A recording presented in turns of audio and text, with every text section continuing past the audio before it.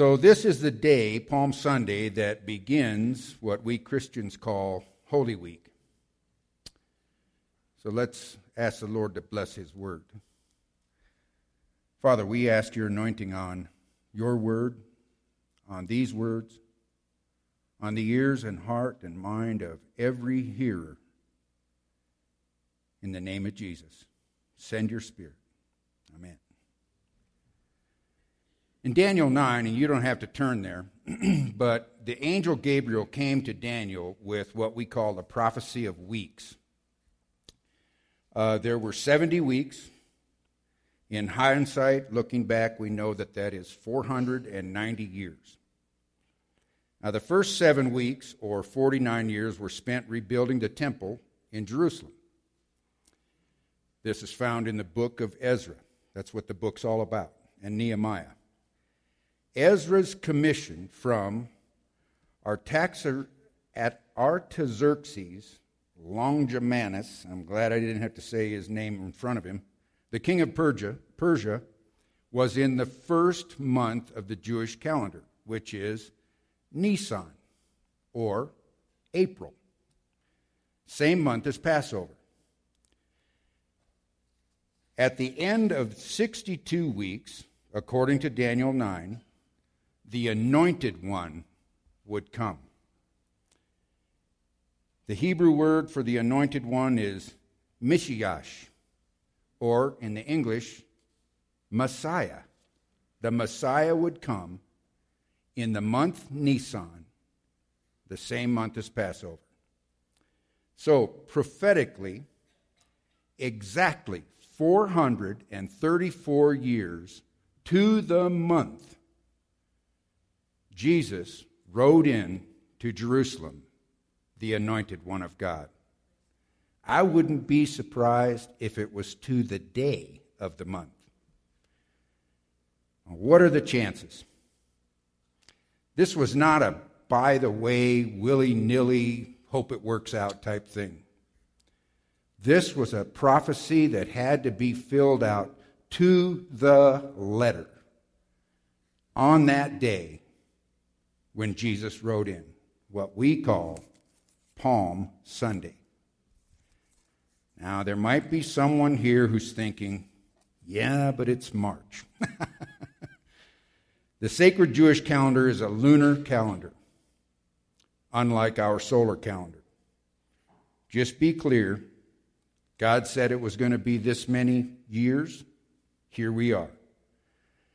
So this day that we call Palm Sunday is no accident. The anointed one of God, the Lamb of God, rode in to Jerusalem at the appointed time, the appointed place. This is a powerful day. Now, all through Jesus' ministry, he told people to be quiet about who he was and what he had done. All through the Gospels. Don't tell anybody that I healed you. And it's because it was not time for him to declare himself. But now, on Palm Sunday, that 434th Passover, the time had come for the king to declare himself. So we're going to look, New Bible. This is the maiden voyage. Let's see what it says in John 12.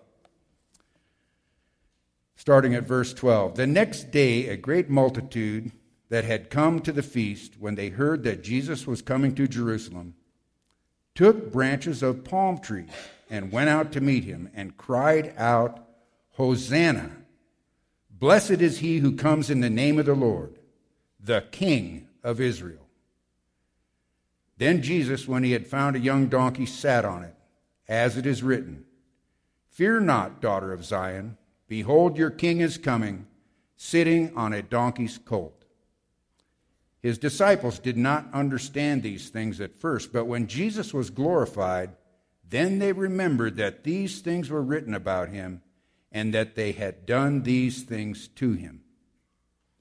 Therefore, the people who were with him, when he called out Lazarus out of the tomb and raised him from the dead, bore witness.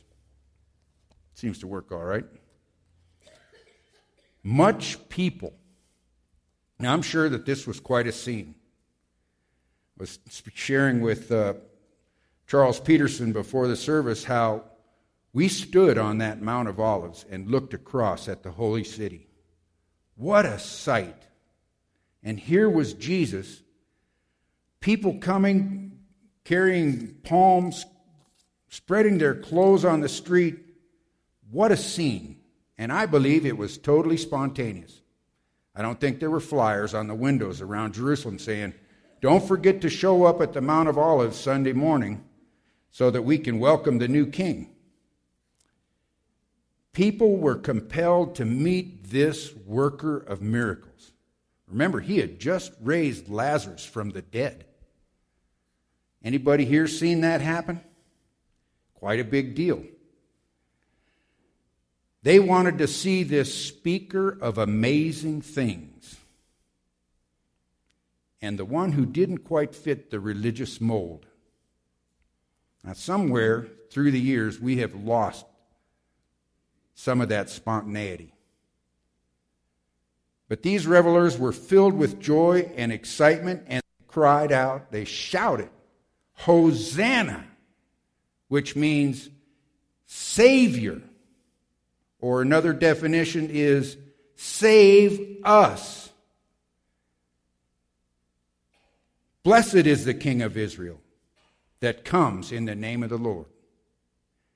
Have you ever heard the saying that he who calls himself king is not king, but he who the people call king, he is king? The people cried out, "King," as he rode into Jerusalem. They called him king. Now, I'm not sure that the people even knew that they were quoting Psalm 118. It says, "Blessed is he who comes in the name of the Lord." I don't think they were aware, according to verse 16, that Jesus was fulfilling the prophecy of Zechariah 9:9. It was being fulfilled to the letter before their very eyes. "Rejoice greatly, O daughters of Zion. Shout, O daughter of Jerusalem. Behold, your king comes to thee. He is just and having salvation, lowly, and riding upon a donkey, and upon the foal of a donkey." You know, when a king entered into a city riding on a donkey, that was a political symbol. I come in peace. When a king rode in on a horse, that meant the opposite. I come for war. He is coming back someday. And Revelation 19 says he's coming back on a horse. That's for another day. Today he rode a donkey. By riding in on a donkey, Jesus declared himself to be the king. By the praises of the crowd recorded in all four of the Gospels, the people also declared him king. They didn't really understand, as we read in verse 16, what was really happening until after the fact. Isn't it something how God works? How clear things look when we look back? In the eyes of the people and the disciples, it was a new day when he rode in. Things are going to change. Through their eyes, Israel was going to get out from under the boots of Rome, to be free once again. Or perhaps it was, we're going to get out from under the yoke of our religious system, the Sanhedrin, because they had everybody under their boots as well. Luke 24 says the two disciples walking on the road to Emmaus, they're talking with Jesus. They don't even know it's Jesus at the time. But one of them says, "We trusted that it had been he which should have redeemed Israel." Man, everybody missed it. But I believe rooted in the heart of every human being is a desire to be free. Free from bondage. Whether we know it or not, whether we'll admit it or not. We don't like being under the yoke. All the praises, all the honor, the exuberance offered to Jesus during this event only scratch the surface of who he really is. Jesus is much, much more than our words could ever describe. And he's worth praises, way more than our language even could come up with. Philippians 2 says that his name is above every name. Every name. In Luke's gospel, the Pharisees told Jesus, you need to rebuke your disciples for what they're calling you the king. They're calling you that you're coming in the name of the Lord. If you ever want to get under the skin of a self-righteous person, start praising someone else. It'll get them every time. But the Pharisees told Jesus, rebuke your disciples. Don't let them say these things. And Jesus replied, if these should hold their peace, the very stones would immediately cry out. All the earth waited for this Savior, Hosanna, to come. The crowd, the disciples, all of mankind missed the true meaning of what was going on that first Palm Sunday. Here's a little thing to think about. The mindset of man, meaning mankind, you're included, ladies. The mindset of man never seems to match the mindset of God. What we think, what we see, what we believe never quite matches what's going on in the heavenlies. Isaiah 50, verse 7, Isaiah 50 talks about the sufferings of the Holy One, the Anointed One. It says that Jesus would set his face as a flint for his mission, for why he came. Like a flint, hard, unmovable, unshakable, not going to the left or the right. He was on course. Let's think for a minute on what the Anointed One saw through his eyes. He knew why he came. His eyes looked beyond the praises and the palms to his passion. These same voices who hailed him as king on Sunday would, as Joanne pointed out, by Friday be saying, crucify him, crucify him. The Lord Jesus Christ knew from before the foundation of the world that he would willingly lay down his life. That he would be the ultimate sacrifice for every sin that has ever been committed or ever will be committed. His eyes looked like a flint. He saw the excruciating, humiliating, unspeakable suffering that he would soon submit to. I cannot imagine. And yet this great event is called his passion. Now, you've probably seen the Mel Gibson film, The Passion of the Christ. What's so passionate about that? That's a terrible, terrible thing to witness. Yet it's called his passion. Why? Hebrews 2 says, looking unto Jesus, the author and finisher of our faith, who for the joy set before him endured the cross, despising the shame, and is sat down at the right hand of the throne of God, who for the joy that was set down before him. Now, just as the Messiah looked beyond the praises and the palms, he looked beyond the suffering of the cross. He looked ahead, his face like a flint, to right here, right now. He looked into the face of everyone under the sound of my voice to say, I love you. You are my passion. You bring me joy. You are worth more than everything to me. Come. Come, he said. Enter into the freedom I offer you. Come and taste and see that the Lord is good. What an amazing fact.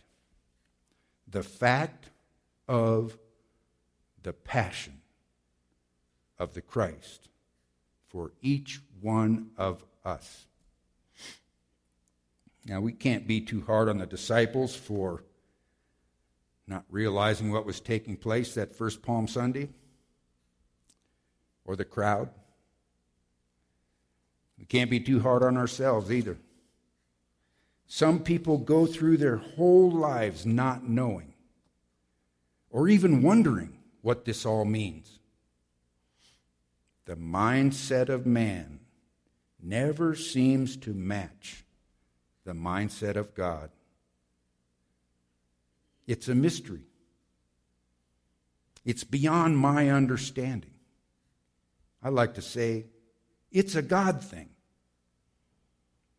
1 Corinthians 2 says, we speak the wisdom of God in a mystery, even the hidden wisdom which God ordained before the world for our glory, which none of the princes of this world knew. For had they known it, they would not have crucified the Lord of glory. It says, God ordained this before the world. Think of that. Before he said, let there be light, he saw you and every one of us for our glory. Now, what does that mean? Like we're going to be superheroes or something? No. Our glory, we get to share in the glory of Christ just by accepting who he is.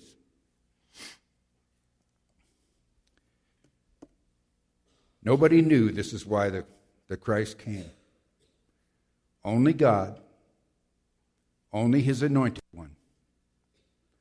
What Jesus saw as he rode into Jerusalem that first Palm Sunday was not a mystery to him. And now in hindsight, it's not a mystery to us either. Or at least it doesn't need to be. When the people shouted, Hosanna, let's say that in English together. Savior, save us. They had no idea of the depths of the love and the riches of our God available to each one of us by saying those words. Save us. Amen. Hosanna. Blessed is the King who comes in the name of the Lord. I am so grateful I don't have to figure this out on my own. I can read God's word. I can comprehend what his message is. I can believe that great message of God's salvation to me.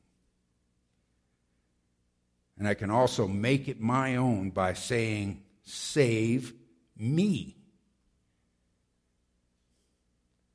I want to respond to your passion, Lord. I don't understand it, but I'll take it. So here it is, Palm Sunday, 2018.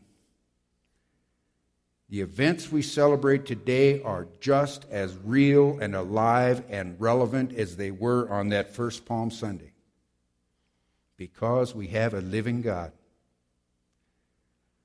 Holy Week is upon us. I challenge each of you to read from the triumphal entry between now and next Sunday through the end of each gospel.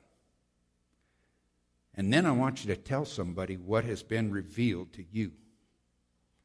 You can start in Matthew 21, or Mark 11, or Luke 19, or John 12, where we just read. Today we looked at Palm Sunday through many different eyes. Through the disciples' eyes, through the crowd's eyes, briefly through the Pharisees' eyes.